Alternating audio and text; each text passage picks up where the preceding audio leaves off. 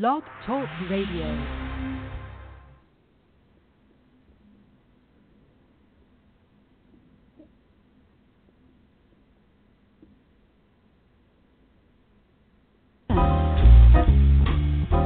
The great city playboys, they're always around to help build your hope up, then help drag you down. They'll leave you with nothing worth singing about. So now you're in it, and now you won't bag out. The great city. Good evening, everyone. It is Thursday, March 24th, 2016. You're listening to BlazinRy Backstage. I'm your host, Carl Weathers, and I would like to welcome the Sade to my brother-in-law, Mr. Jonathan Weeks. Mr. Jonathan, how are you, man? Good, man. How you doing, man? Doing all right, man. Hey, man. What's the deal, man? What's the deal, man? Weekend. It won't end. This is the longest week ever. It was like we had 3 Wednesdays in a row, and then yesterday felt like Thursday, and I don't even know what tomorrow's going to feel like. When will this goddamn fucking week end? No, it will never end. This week, well, it's about to be Friday, so that's a great thing, but this weekend's been awful, I agree. Too busy, too many things going on, never ends, awful, and it's just been getting worse, I think.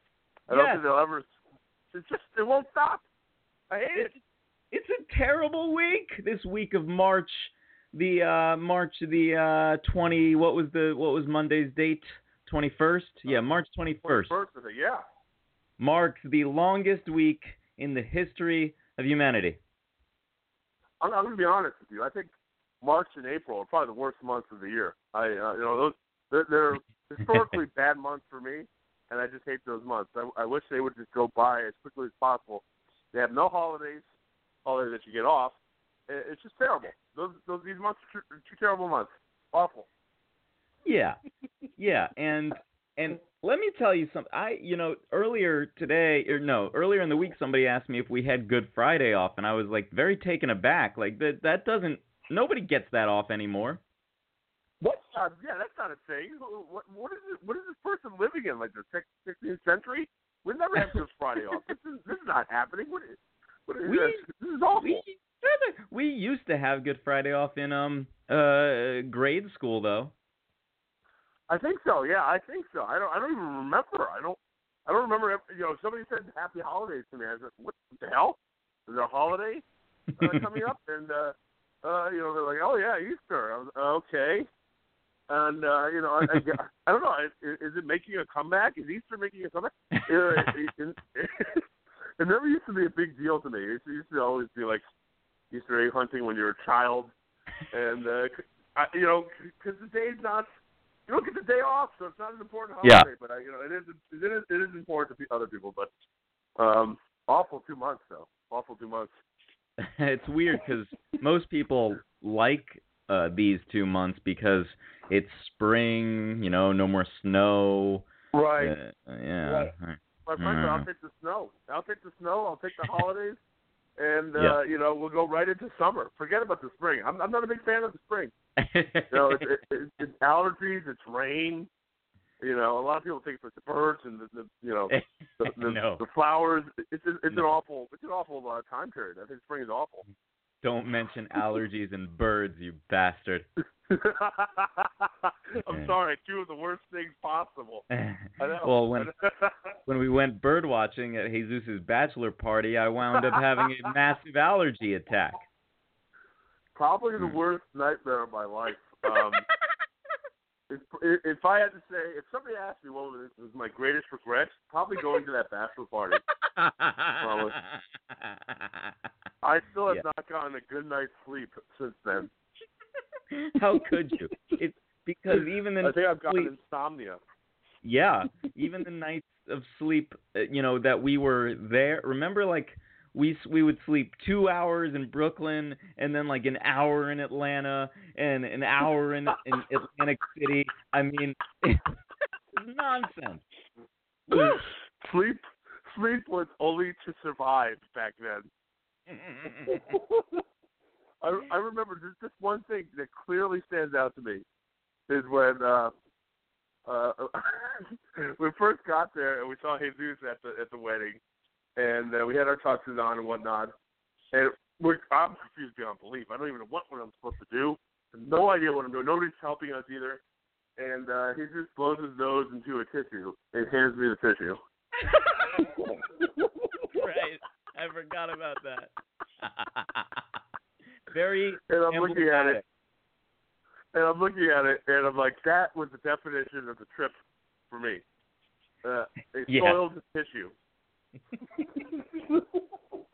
And it wasn't even like a playful Jesus thing. It was just horrible.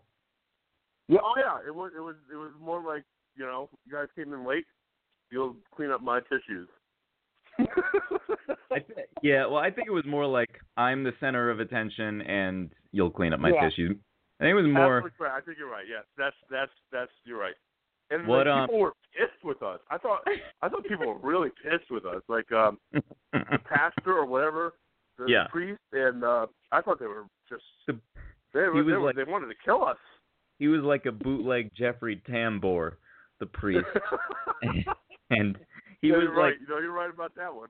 And he was like 9-10 feet tall, and he was like, okay, so guys, by the way, for anyone who has not listened to every other episode of BlazinRy Backstage, this is a traumatic event that my co-host Jon Weeks and I experienced by being groomsmen in our friend Jesus Alejandro Tirado Morales' wedding, and we were in Atlanta. It was 106 degrees, and I remember when we finally, after canceled flights and crab omelets in Newark and all, an hour of sleep, and we finally get to the hotel, and Weeks, you used his razor, remember? Because the one you got at the airport. I had no razor. I used his razor. You were like, you shouldn't do that. Yeah. I had no choice. I was in such a delirious state at that point. I just didn't care if I, contracted some disease. And I remember when he came in, the first time he came into the hotel. First of all, he was surprised to see us there. I don't think he was pleasantly surprised either. Secondly, did he like, oh, it's wet on the floor. There's water on the floor. And then he asked us to put a towel down, which he could have very easily done himself. Yeah. And I didn't understand that myself, but I just remember the shirt. Remember the tan shirt? I had to go through hell to get that tan shirt. Oh. Terrible shirt, by the way. What was it called? Terrible shirt. Ivory, right? Yeah, it was these shirts that, when I read ivory, I thought that just meant like white, like ebony and ivory. But then, or as the Republicans call it, ivory and ivory. But then the actual shirt was this like off-white, beige-ish kind of color, and we had to buy them ourselves. It was just I went to some discount. I went to Marshall's. I got mine at Marshall's, and I still paid too much. I think it was like $10, and it was way too much. Because you found it pretty quickly. I had no idea how to find that. I really didn't even pay attention to any of the emails that were sent. That was probably my real problem. But I had to get that like the day before we left. I remember everything went wrong with that trip, just from the beginning all the way to the end. Yep. And our lives were endangered many times. And if it weren't for you, my friend, and the macaroni and cheese and that bartender, I think I would have died that trip. I don't think I would have made it. And wait, what macaroni and cheese? I remember there was good macaroni and cheese that was the only good entire wedding. I remember the macaroni and cheese, and I remember those fruity drinks. I think I drank a dozen of those. Yeah. Fruity like mango drinks.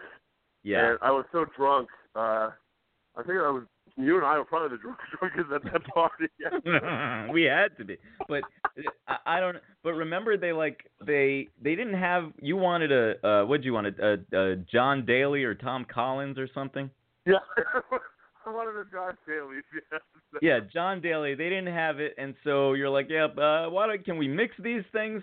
And the thing is, it was a terrible drink, but because everything else was so beyond miserable on that trip, it seemed like a good idea to keep drinking those things, and they seemed delicious.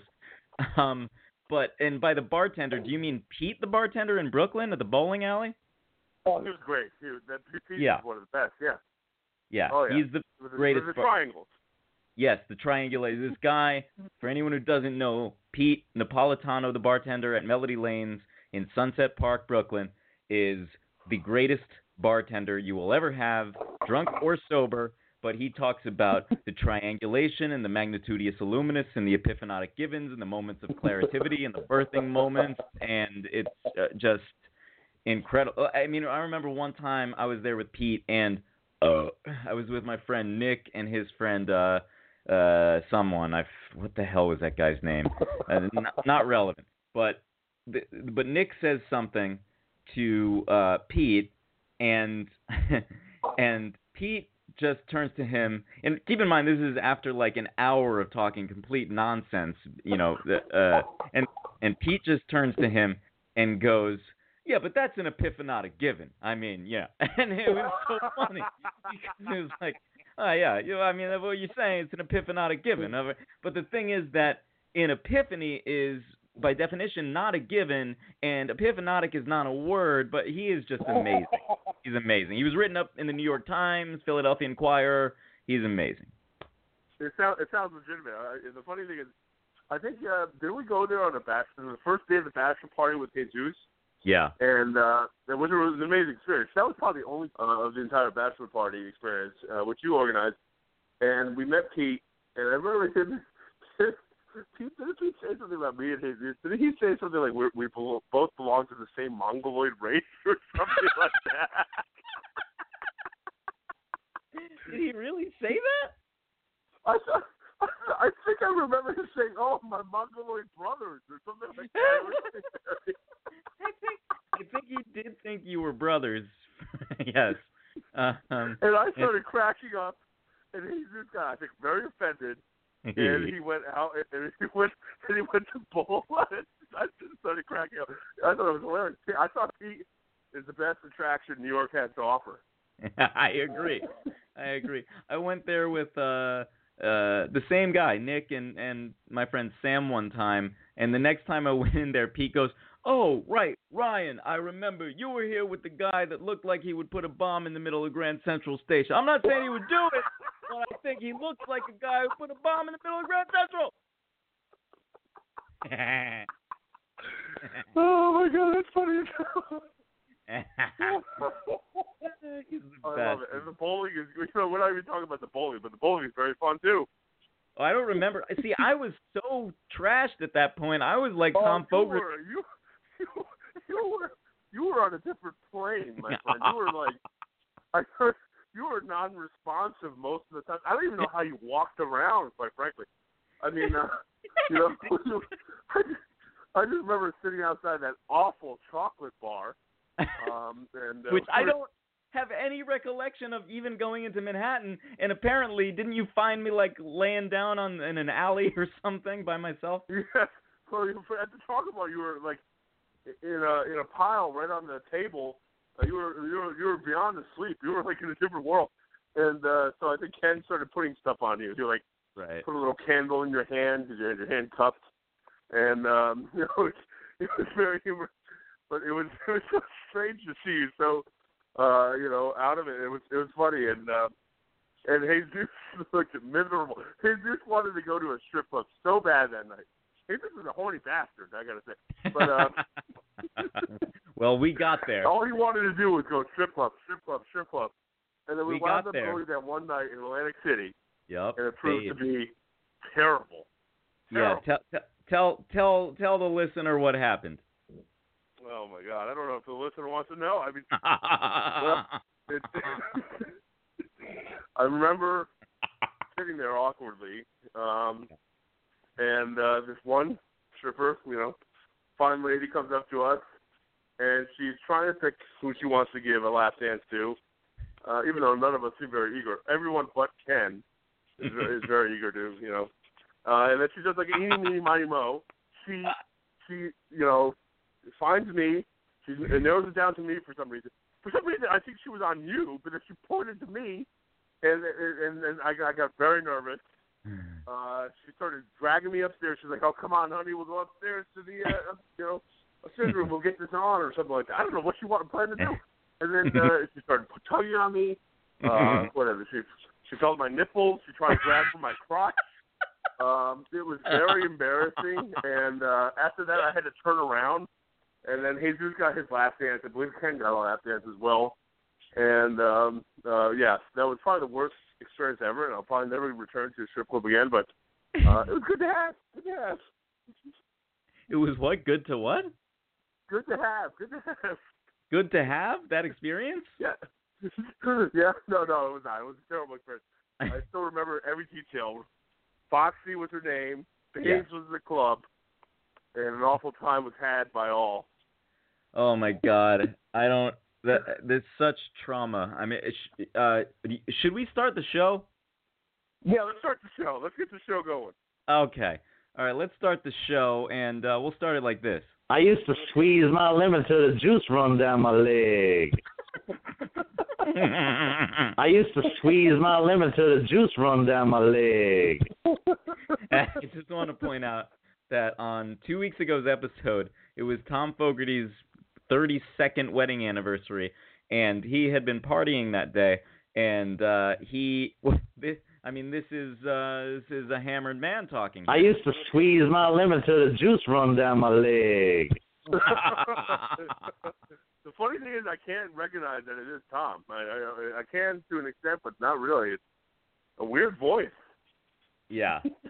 What are you up to this weekend? What am I doing this weekend? I'm just going out with my buddies on Saturday night, and we're going to go to Texas State, Brazil, and Yonkers for Yonkers, New York, and just chill out. Sunday, I don't know what I'm doing. You're going to go to Yonkers? Yeah, Bonkers for Yonkers in New York. Yeah, it's we go there every once, probably once a year. We go to Texas State, Brazil, one of those Brazilian tourist places, and just kind of go ball out, have a ball in time, and then Sunday seeing Grandma in New Jersey, and then that's about it for me. Grandma. Grandma. Now, can you how old is your grandmother again? 102 years old. and how and can she speak? Well, it's funny you should say. Okay, she can speak Chinese, but she speaks very few words of English. She can basically say hello English, and for some reason, it's beside me because she's been in this country for 30 plus 40 years, and she still can't speak English. So hello. Yeah, it makes no sense to me. So it's very awkward whenever I see my grandmother. Of course, we kiss, we hug, but other than a hello, it's like me staring at her and her staring at me, or translating through my mother, which is even more awkward. But we had three years of Chinese at Yale, Weeks. You should know how to talk. I know. Chinese. Listen, I can say certain things and make her laugh. I say she's like a child, and I say I say things like "you look good today," and other than that, I don't really say much else. I say hello, how are you? The weather is good outside. How is her eating habits? Oh my God, you don't even want to know what she eats. She doesn't have, at this age or this point in her life, she doesn't have the ability to chew. So she can chew, but it's kind of dangerous, especially with the swallowing. So she has to eat mostly liquefied food. So what she eats to get the protein is like this pureed beef. It's like this beef soup. It's like split pea soup, but thick with a nasty meat smell. And she eats that. She eats that for breakfast, lunch, and dinner.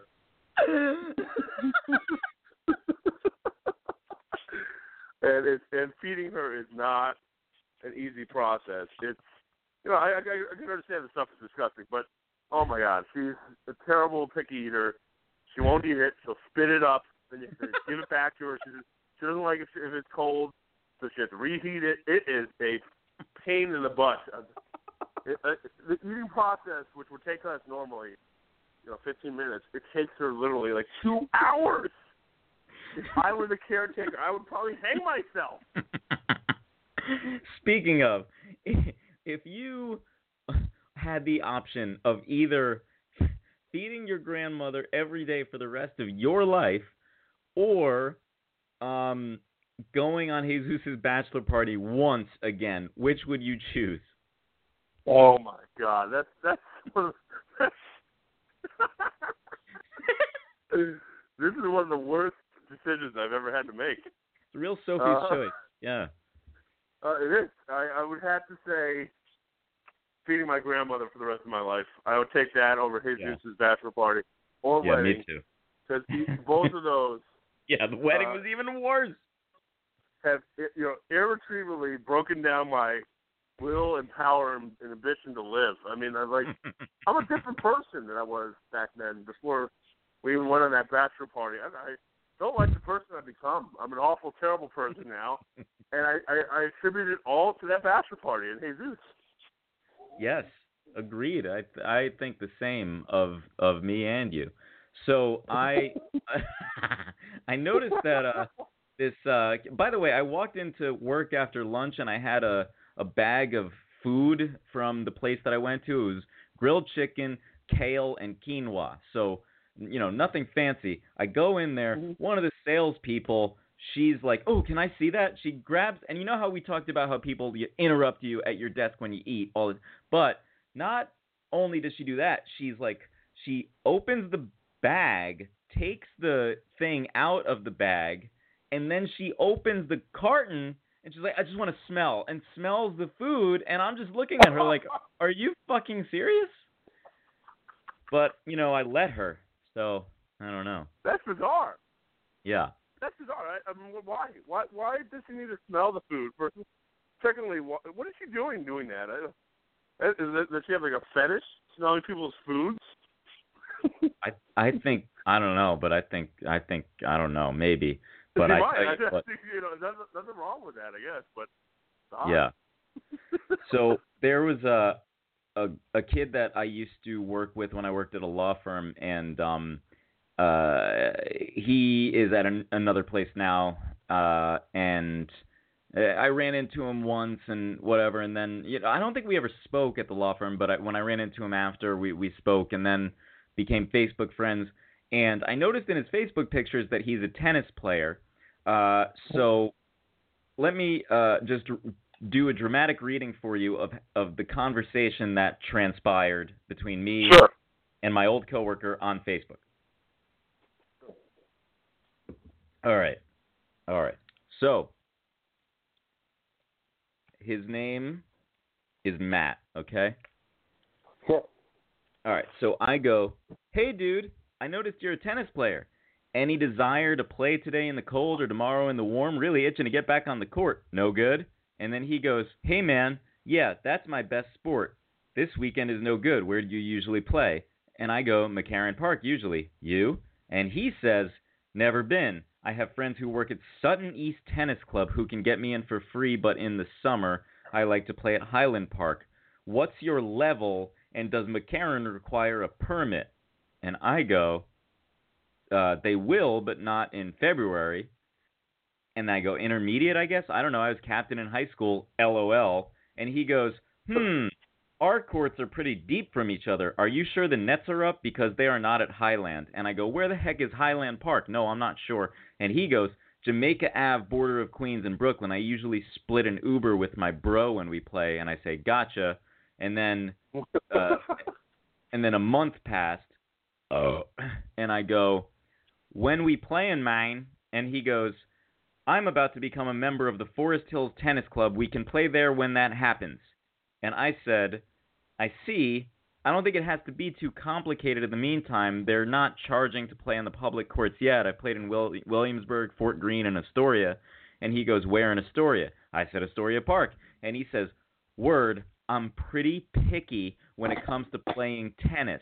I don't like to wait for courts or travel more than a train ride because I can either play for free at an indoor tennis club or split Ubers with my bro. And I said, okay.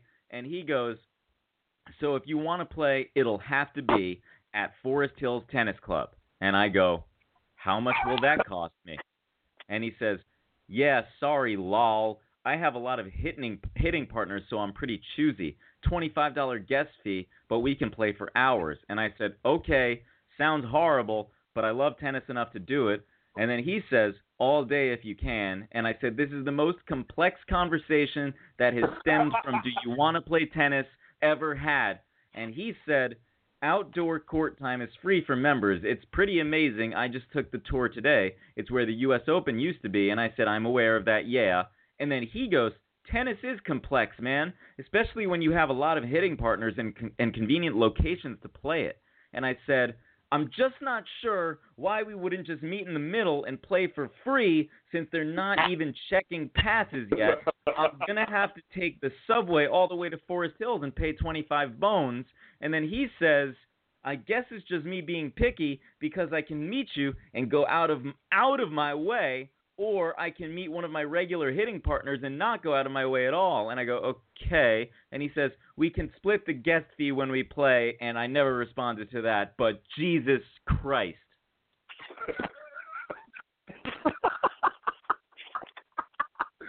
It's a comedic, succession of messages between the two of you. Because it sounds like all you want to do is play and have a good time and meet up and do something.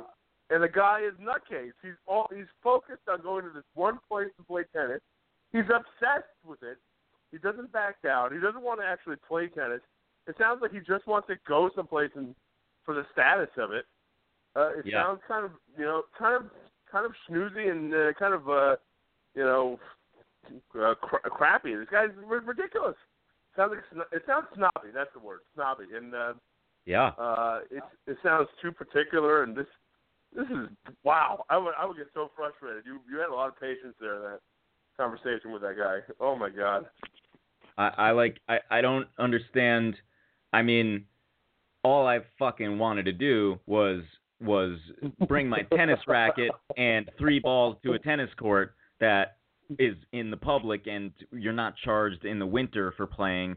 And it's just like the simple. That's the great thing about tennis is it's so simple to play. It's not like soccer or football or whatever, where you need a bunch of people, or baseball where you need every position filled. You just need one dude on one side of the court and then another dude or girl on the other side of the court.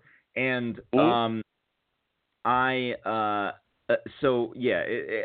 but I do think that this is a deeper problem, though, because I think that his insane attitude about tennis is very much related to the way that tennis is impossible to play most of the time in New York, because they make it very hard. They make you pay, ridiculous fees to play on public courts in a public park. And so I wrote a letter to Mayor de Blasio about it.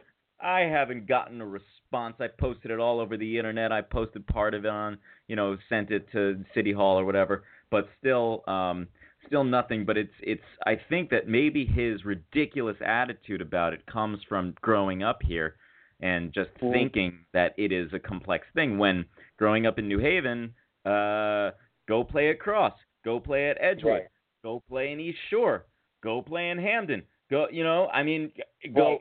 fucking play in Greenwich. There's public courts there. God damn it, you don't need to play for in fucking Greenwich. So what the fuck is New York doing? I don't understand, man. Why? They're really I think who is the city of New York to deprive the next Serena Williams of becoming, the next great American tennis hero? You know what I mean? Absolutely. It becomes like a almost civic rights issue, and the ability to play. And you remember when we had that one guest on a long time ago? He had a phenomenal app that he had that would tell you what basketball courts would be open and what availability. Yeah, that was amazing. I mean, why don't they have that for tennis courts? Well, that's what I suggested, and I think that they were working on. I think that app name changed, though. I'll have to ask him about that. But yeah, it was Connor Hillman and Noah Levine. But the weirdest part about that, you mentioning him just now, is that Connor is friends with that dude that I just read the conversation with because they worked closely together. They should get to work together and pick out, the tennis courts and make an app for it. And but I have to praise you on that, being civically active and writing to the mayor, and hopefully the mayor will respond. I think it's a big deal because sports and activities are great things, and people should be involved, and those venues should be available and publicly known. So I think, but this guy, I understand what you're saying because the availability and growing up in New York and things were probably not as simple as maybe things were in New Haven. New York's got to make that simpler for people. I think it can attract a lot more people coming into the city, and that's what they have to work on now. They do it for other sports, I'm sure.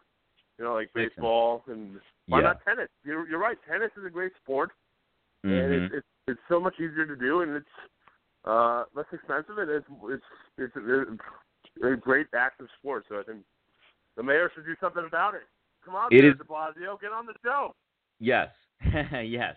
It is the only sport for which you have to pay to play in a public court. You don't see people kicking basketball players off the court because they don't have a $15 day pass, which really is only good for one person for 1 hour. So imagine that you have 4 people who want to play a doubles match in a public park on a public tennis court. That's going to cost you $60 minimum, which is insane. Right. Insane. Yeah, that's too expensive. That's ridiculous.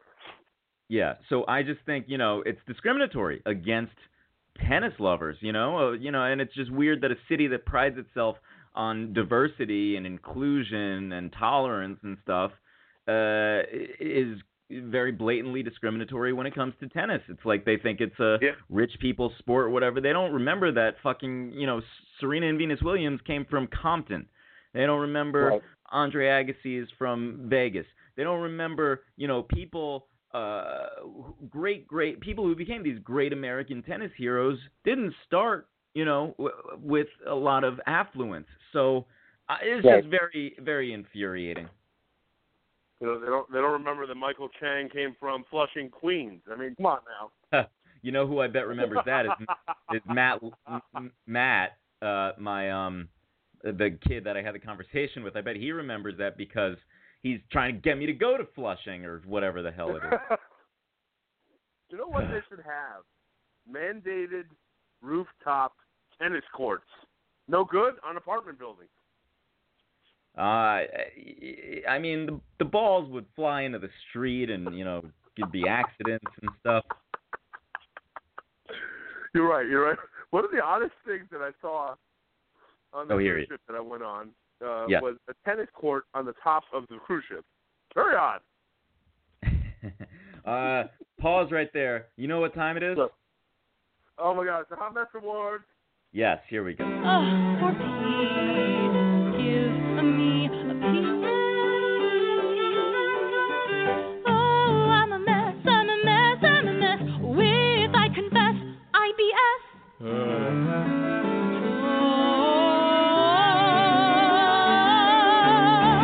God, who's a mess? Someone get you. Oh, love the mess. Please, love the mess. Thom Fogarty. What's going on? What's up, man?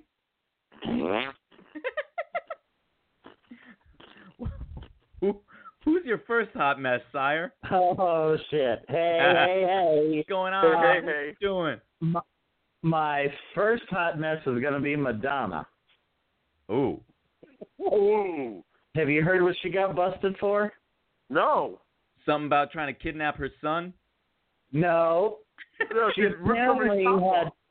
She had no parking signs made for 3 spots out in front of her, $40 million townhouse up on the Upper East Side, and also had the sidewalk embossed saying no parking and painted yellow. And I guess the neighbors started complaining about it, so she got busted. Ooh. Yeah. Good. So she was illegally posting no parking signs? Yeah. Oh. Yep. Oh. Yep. Wow. Yeah, I have the feeling that there's going to be, little handicap signs on all her SUVs after this now. Ooh. Because then she could do it. Mm-hmm. Hell yeah. And she getting up there, fall down them steps one more time, she might be needing it. That's true. She'd be falling down during her concerts these days, right? Yeah. Yeah. And she's in wardrobe malfunctions. And melting down too about her son is left and living with the dad, Guy Ritchie or some Pierce Brosnan, whatever his name is, and anyway, she's very upset. Who's your second hot mess, sire? My second hot mess is this is a twofer. The governors of Georgia and North Carolina, who are apparently about to sign in legislation that is very anti-gay. Mm-hmm. It's sort of rolling it back. But I got to say, I'm going to mention something that I know you have had a lot of problems with, as have I, but I sort of have to take my hat off to them. Time Warner has said they will boycott Georgia if the governor signs any anti-gay legislation. Oh, good for them. Yeah, go figure. Yeah. How about that? Yeah. Boom shakalaka. Now, Weeks usually likes to be on the wrong side of history, so I'm assuming you would be against Time Warner's decision in this case, right, Weeks? Time Warner can do whatever they want. I don't see the sense in much of the religious liberty laws. I think they are kind of discriminatory. I think they're the wrong direction to go on. I think they could sign like a different bill that protects people who want to express their religious liberty, but they cannot deny service to people that they may disagree with. I think that's wrong. So I think those two bills are totally wrong direction. Well, right. I don't understand what religious liberties and having a dick in your mouth have to do with anything. Well, I think I understand the grasp of the issue, but I think if you're a practicing Christian and you don't believe in homosexuality, well, then fine, you're not going to suck a dick. But I mean, just but what it is about forcing people who believe in those kind of tenets that to do business. And I think you know what? I don't enjoy being forced to buy all this Christian crap all the time. Right. Well, okay. But no. But what I'm arguing, you know what I mean? I separate the two, the business and religion. I don't see how they're intermixed, and that's why I disagree with both laws. I don't think the laws even make much sense to me. So I think. Well, there you go. Exactly. They're discriminatory, and I think Time Warner has every right to do that. And I think it was Time Warner. It was Disney as well, and I think Disney, it was Marvel. yeah. Yep, Disney also. And Marvel. So, and I think they said they would not boycott the state, but they would not shoot any movies in the state. I sit corrected. But I think it's a fine decision. I agree with you on that. So I don't think that's on social issues, I actually tend to agree with Democrats and liberals. On financial issues and finance economics, I tend to fall on the side of Republicans and conservatives. You're like Ashton Kutcher. Wow. I don't know. Is he? I don't know. No, not Izzy, Ashton. And who's your final hot mess, sire? My final hot mess goes to a would-be dancer down in Florida named Fire, who was taking part in a dance hall competition. Oh, boy. After she was doing her moves and various things, she did the bone breaker, and she stood on her head, and she did some, spinning around on her ass with her feet behind her ears. She then, in that position, with her feet behind her ears and her coochie Frito to God, poured alcohol all over her snatch and lit it on fire, at which point she could no longer pat it out. The bitch was burning. They got her off the stage, salved her up, slapped on some Band-Aids, and she went back out to continue with this, bubbly burnt poissoir.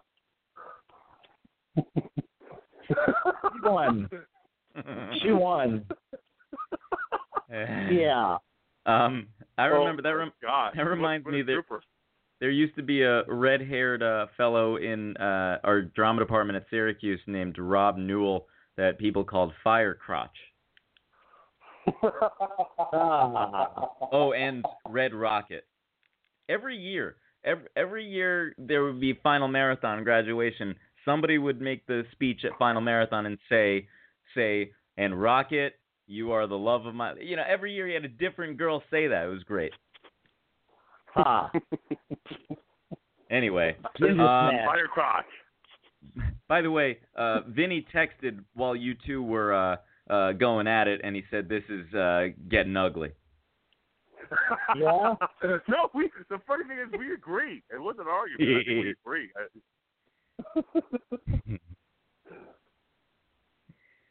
Well, are you guys lubed up? Ready to joke off?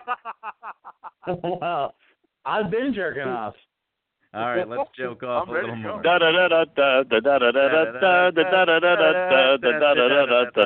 the strings and the horns. It was very catchy.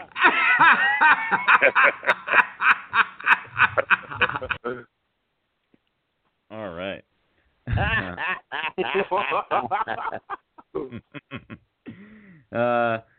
So Jesus walked into an inn. He puts 3 nails down on the counter and says, "Can you put me up for the night?" Waka waka. A Budweiser truck collided with a Frito-Lay's truck in Florida on Wednesday morning, making it the douchiest collision in history. Ooh. Ooh. I once got stuck outside of Orlando as a Budweiser truck had overturned on the fucking freeway, and there was just broken bottles of beer for a half a mile. But was Moesha behind you?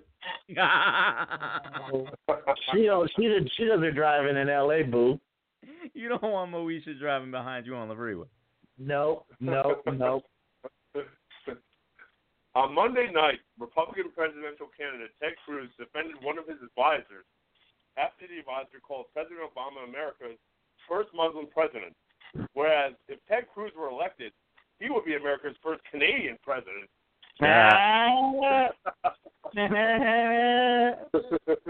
He'd be burper and shit. He'd be a burper.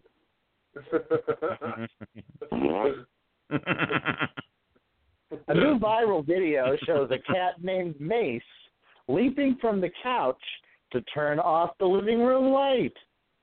This is not the first time a pussy has acted as the clapper.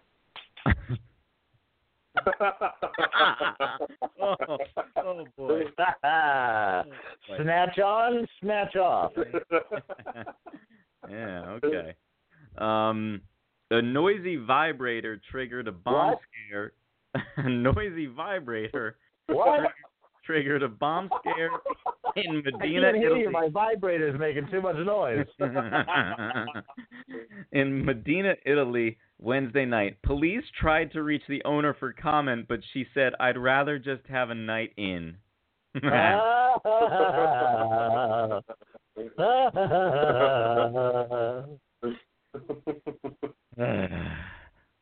A New Jersey man attacked the Easter Bunny at the Newport Mall after his daughter allegedly fell from a chair following the photo.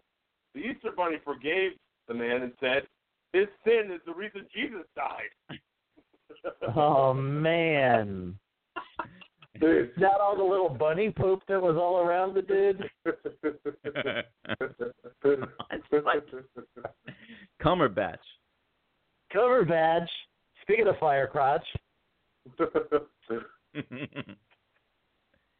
A royal toddler, Prince George, calls his grandmother, Queen Elizabeth, Gan Gan. He got the nickname from Michelle Obama. Because remember, Michelle Obama put her hand on the Queen's hip. That's right. and said, "I know we can make it. Yes, we Gan." Photos have surfaced of the gun that killed Kurt Cobain. It was found up Courtney Love's vagina.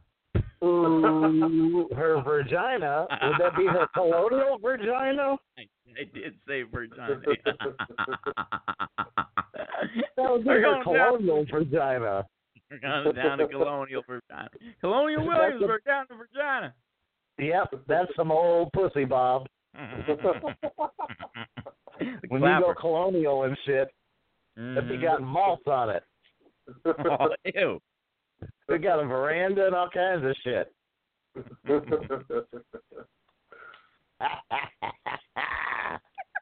The nephew of an inmate who beat up Jared Fogle said he was seeking justice for the kid's Fogle abuse.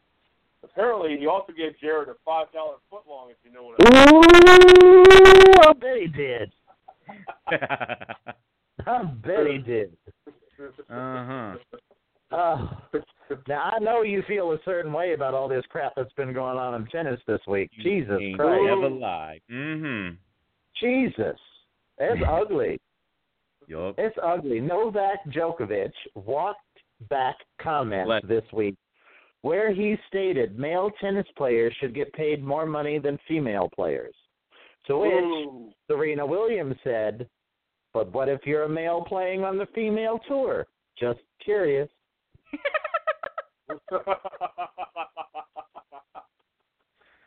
Yep. No, it's ugly. Yep. Yeah. I couldn't believe Djokovic said that shit. It's insane. Well, the part of me, though, either the men should, roll back to the best 2 out of 3, or the women should start playing 3 out of 5 as well. Yeah, that's the one thing is that there is parity in the women. I mean, for the most part, a match never lasts more than a goddamn hour.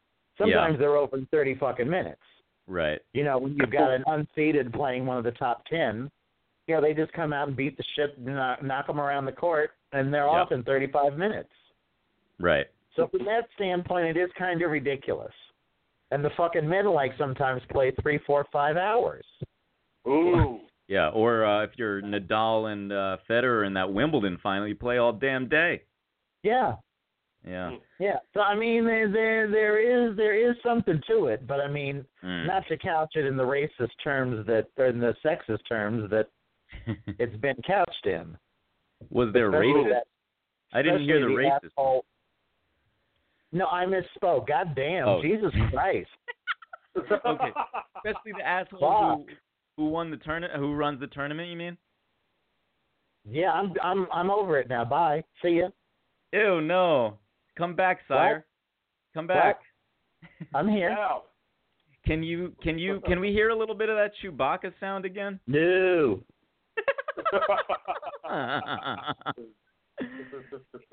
No. Is it Racine or Racine? Racine. Racist. A Racine, Minnesota teenager went to have bowel movements, and a baby unexpectedly fell out of her vagina into colonial the vagina. Oh my God! The shittiest birth on record. Oh God! Begs the question how large that child was. Not the one being birthed, but the one giving birth. Wait. I just don't understand when people aren't aware they're fucking pregnant. You can go to crap and have a baby. What the fuck? I mean, was she a heifer? I mean, a very easy thing. Blazine? If she just, flushed the baby down the toilet, that would have kind of solved the whole deal, That's just wrong on so many accounts. But so Sire, can we hear a little? Can we hear a little Carol Channing and Ben Carson? No. Please. No. Pretty please. No. Yes, please. No. You gotta grease me better than that. Please, pretty please. No. Oh. I think I've offended the wizard. No, you haven't. Come on, wizard. No, I'm just on my period. That's all. Mm-hmm. I used to squeeze my lemon till the juice run down my leg. There you go. You went back in your bag of tricks for that. I had to. You left me no choice. All right. Had no choice but to go to the videotape. Because I'm such a deuce tonight. Thom Fogarty, thank you. It's just been one of those days. I'm sorry. It's okay. No problem, man. No problem. We love you, and don't get captured. What?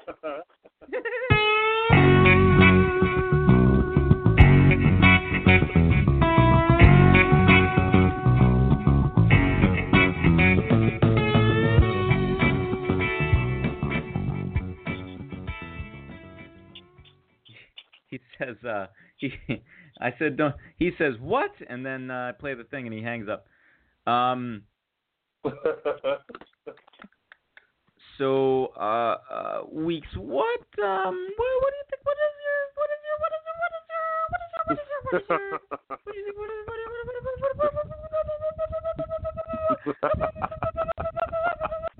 All right, let's jack off, gentlemen.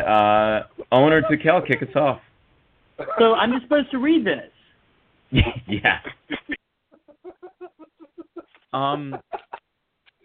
We just had somebody, some other caller show up. I don't know who that was. Wait a minute, who? I don't know, but it was a 203 number. So who's around you right now that's calling? Is that Julian? Nobody's around me right now. I don't know what's going. Who can it be now? Who can it be now? Who can it be now? And that's all we know. So I guess what podcast I was listening to. Oh my God! It's not your boy. Oh my! Gilbert Gottfried, your boy. Yeah. So listen to this. They're interviewing a film a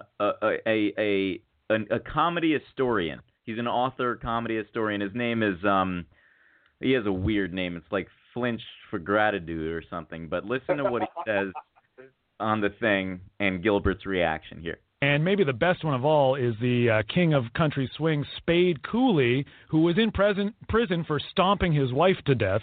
He had the number one... He's a Honeymooners reference. Spade Cooley. Yeah. Oh, right. Yes, yeah. Spade Cooley had the top regional TV show in the 50s in Los Angeles, but he stomped his wife to death, killed her with his foot. Good Lord. Went to prison. A dark turn. You know, that's a southern musician, right? Went to prison, was released from prison on one-day leave to perform for an audience of soldiers, did the show, and as they were applauding, he dropped dead. So. And with that...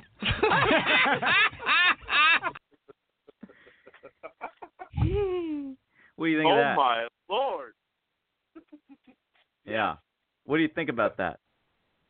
Well, I mean, I don't think there's many worse ways to die than getting stomped to death. But, I mean, the guy was a great comedian, so you got to give it to him.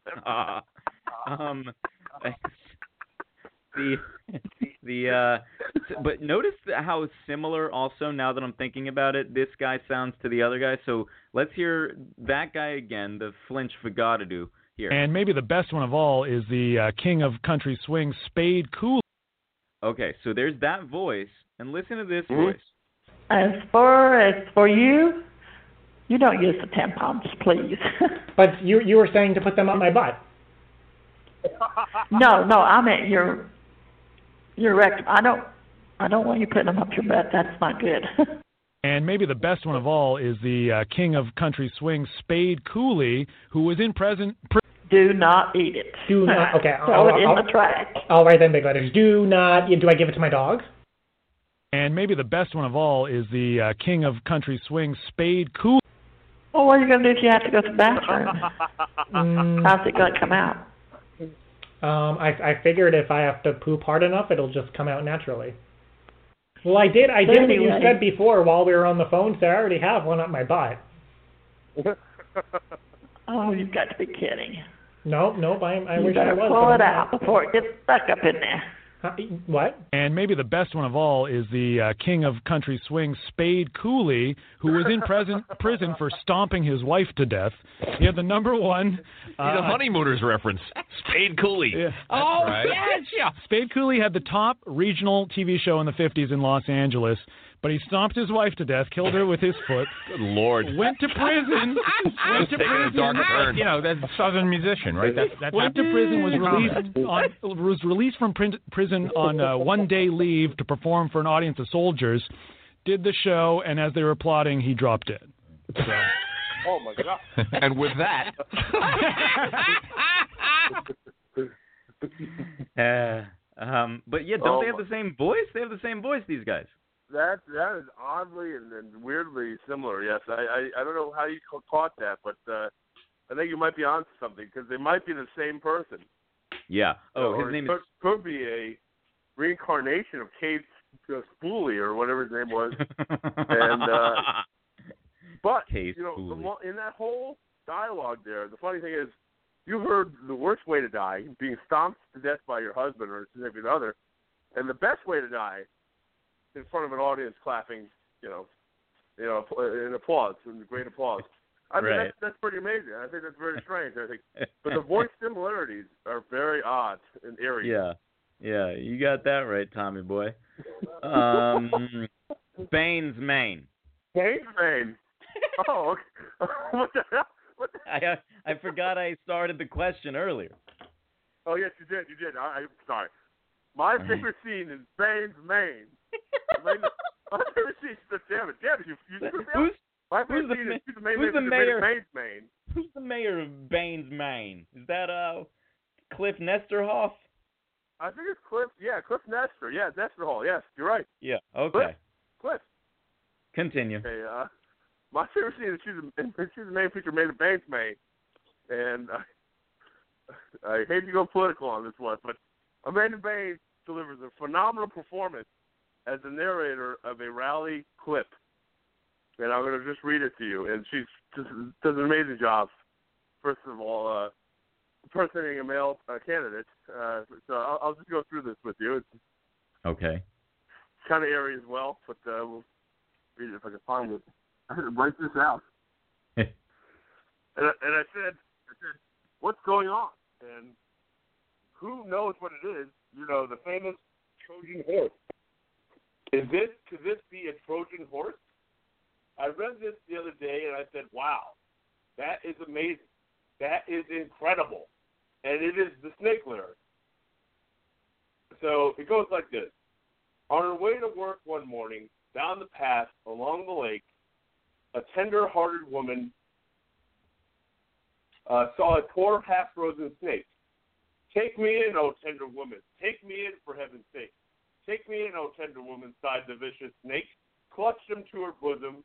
You're so beautiful, she cried, but if I hadn't brought you in, by now you might have died. She stroked his pretty skin, and then she kissed and held him so tight. But instead of saying thank you, that snake gave her a vicious bite. I saved you, cried the woman, and you bit me, oh heavens, why? You know your bite is poisonous, and now I'm going to die. Oh, shut up, silly woman, said the reptile with a grin. You knew damn well I was a snake before you took me in. And that's my favorite scene, and she's the main feature, Baines, Maine. What in the hell was that? It's an odd clip, of course, a Donald Trump rally clip, where he's basically citing an Aesop fable. And he's, you could gather what he's talking about. He's talking about immigration now. And I thought it was very powerful, and the clip is called Vicious Snake. Okay. Okay, but Amanda Baines does a phenomenal job of that. Yes. Who plays Amanda Baines? Or who's she playing?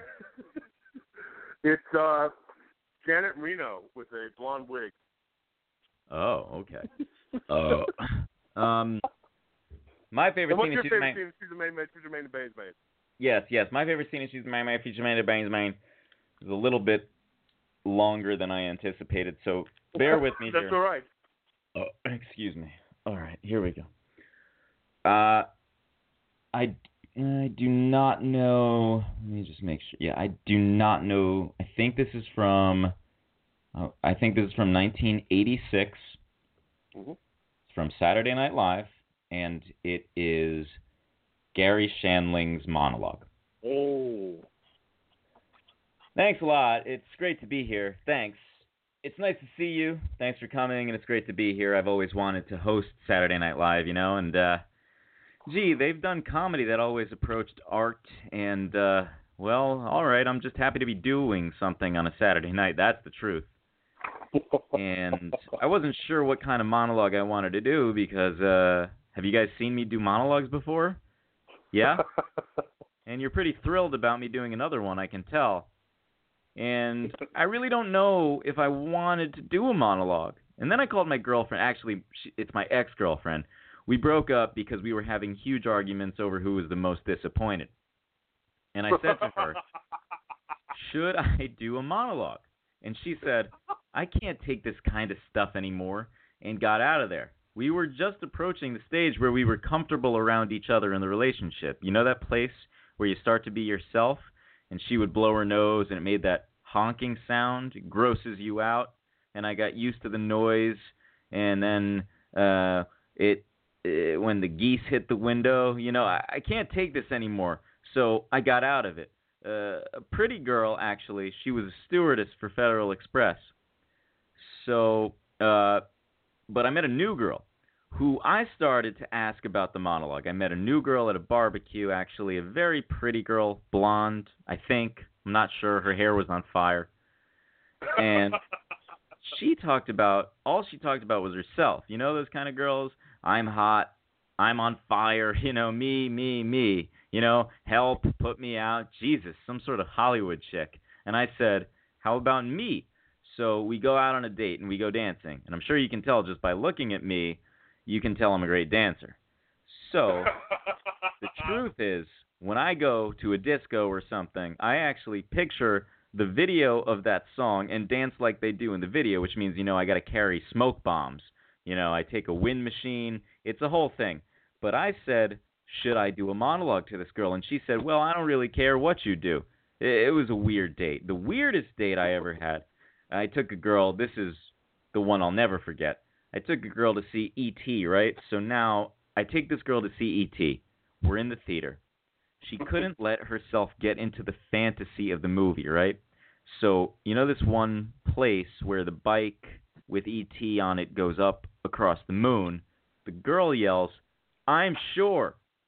I'm going, this isn't a documentary, honey. That's not real live footage up there. She must dream at night and go right. I'll bet. But I don't want you to think that I haven't been dating. In fact, just a few weeks ago, I made love to a woman for an hour and a half. And, well, thank you. Well, it was on the day you put the clocks ahead, but that still counts. Well, you should know this about me. I'm not kinky sexually at all. Occasionally, I like to put on a robe and stand in front of a tennis ball machine. But hey, we all have our own thing, Maybe take a few fast ones, maybe hit a couple back. So now it's supposed to be real hip to express your needs in bed, which, boy, I'm just too shy to do, except over the phone to people I don't know. Then I can go on forever, even through that loud whistle. So I said, wow, I'm hosting Saturday Night Live. Do I want to do a monologue? What kind of monologue? And I couldn't decide if I wanted to do one, so I called my mom. My mom lives in Arizona. I was born in Chicago, raised in Arizona. I moved to Arizona when I was 3 years old because my brother had asthma. My mother said, we got to move because your brother has asthma. I said, geez, just vacuum. Because every time someone slaps the couch, the kid has an attack. So, and my mother actually taught me nothing about sex. I asked, how did the chemicals mix? She said, just look at the dogs in the front yard. So to this day, I'm afraid I'm going to be hosed down while I'm doing it. So anyway, I said, do I want to do a monologue? She said, I really don't care, son. So I don't know what kind of monologue to do. So I called my dad, and my dad, I grew up with my dad as well. I actually learned to drive on my dad's lap. Did anybody do this? Yeah, I used to sit on his lap and work the wheel, and he'd work the brake. And then I took the exam and sat on the examiner's lap and failed the exam. But he still writes to me, and that's the good part. So, the final person I bounced this idea off, I've been looking for a house in L.A., and I'm thinking this week I've got to go do Saturday Night Live. What kind of monologue do I want to do? I said to the realtor who showed me the house, now I've never bought a house before. She shows me a house, $350,000 on a hill, 2 bedrooms. She tells me it has a great view. For $350,000, I'd better pen up the curtains and see breasts against the window. So, yeah, I don't want to see light for $350,000. So anyway, I think I may not actually do a monologue, is what I thought, and move on right to the sketches. How do you feel about that? Because this is really the reason that I wanted to be here, to do the sketches. So why don't we just get started with the sketches? Wish me luck. I'm going to go over to where I do my first sketch, and this will be great. Look, here I am on TV. God, look, there I am. Is that what I look like? Sorry. Come on, I think it's over here. Oh, look, this is the set where I'm going to do my first sketch. God, I hope this goes great because, you know, the first sketch is really a barometer for how well the show's going to go. But I feel pretty good about this one because this is a sketch where I return a sweater to the department store. Wait, there's a catch. I don't have the receipt. Is this going to be great or what? All right, I got to go get into character, and I'll see you in a minute. Have a good time. And that's my favorite scene, and she's a man, feature band, bang, bang, bang, bang.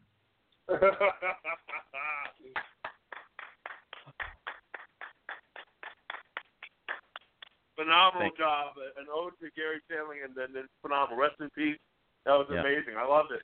You had me laughing. You had me balling. I thought the jokes were well delivered, and you did a great job. What a genius he was, and he will be. Seems like we have this conversation once a year. It's Robin Williams, Gary. It's like one, comedy icon or more a year. And it's very shocking and sad. He's only 66. No one knows why he died except he went to the hospital for a medical emergency. And it's very, and I just finished Sick in the Head, Judd Apatow's book, where he's interviewing all these different comedians, and Gary Shandling shows up in there.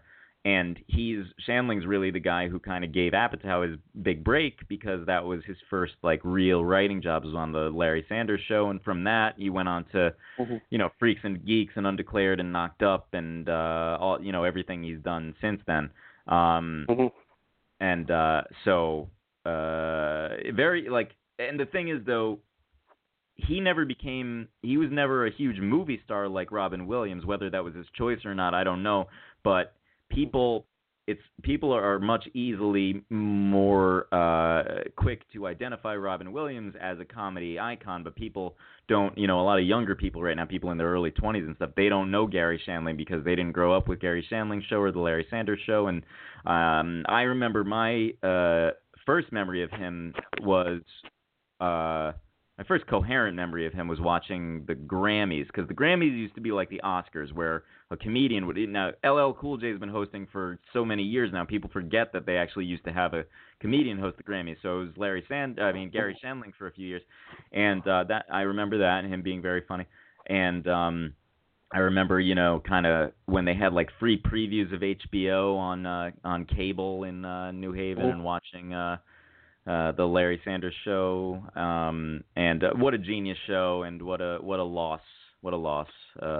You have any Shandling stories? Yeah, I'm not so knowledgeable on Gary Shandling. I do know of him, and I just listening to comedy, I think he was great. But I think when you talk to people who are regular common people who listen to this comedy, they probably won't say Gary Shandling is one of their favorite comedians, but I think whenever I listen to interviews with comedians like Larry David, Jerry Seinfeld, they always mention Gary Shandling as one of their favorites, one of the reasons why they got into comedy in the first place, and they find him hilarious himself. So I think very much so. He was the comedian's comedian, and he was a great mind. He was a good person. He seemed very down to earth, and he seemed very easy to make fun of himself, which I think is a great comedian in itself. So. It's like one of those deaths that you can never really get over. I'm still not over Robin Williams, and I don't think I ever will be. Me neither. Think, quite frankly, the world is much worse without people like Robin Williams. You'll never find anyone like him. But and Gary Shandling was in that category, and rest in peace. And along that note, I think I didn't listen to his music much either, but there was a lot of outpouring for Phife Dawg against the Tribe Called Quest. He passed away at such a young age. Like Gary Shandling, 66. Phife Dawg was 45 years old. Yeah. I mean, it's pretty scary. It's like, especially when, we look at our age and we're like 10 years away from that, so it's just, it's sad, but amazing how these people have created such legacies and kind of impacted their game and their field so much, by the age that we are, which kind of makes me depressed. But, much kudos to them, and rest in peace, and I think they deserve their credit as it's due. Yes, sir. All right, well, on that note, I can think of no better way of ending the show than by saying, if it ain't showbiz, it ain't a biz. Hit the brakes, Florence. R.I.P. Gary Shandling. And there was one time when I attended a play, and we were friends with Rip Torn's new wife. Unfortunately, the old one was long gone, but we went to the play, and then there was an after party, and Rip has this tendency of thinking that the cops are out to get him, and he was very drunk, and he was going around at the after party of the play that his wife directed, and he was arm wrestling everybody, and this was many, many years ago, keep in mind, and he beats everybody, and then it got to me, but I had the grip, and I beat him, and then after that he says, "Somebody owes me a martini." And if you have a Barbie doll, what are you gonna do with that fucking thing? Check her out. You're gonna get some Taco Bell. Hopefully those new Crunch Wraps that are good for driving. Drive around with her. You'll load her up on those Crunch Wraps that are good for driving, I guess. And they had that crunch, especially that good crunch that keeps you awake at night. She'll eat so much that she's going to have to take a crap. And when she craps, she's going to have a baby. So congratulations, you're now a father. Yeah. By the way, those new Crunch Wrap tacos came out in 2006, so I don't know how new they are, A little late for me. Yeah. Good night, Weeks. Good night, everybody. Good night, Ron.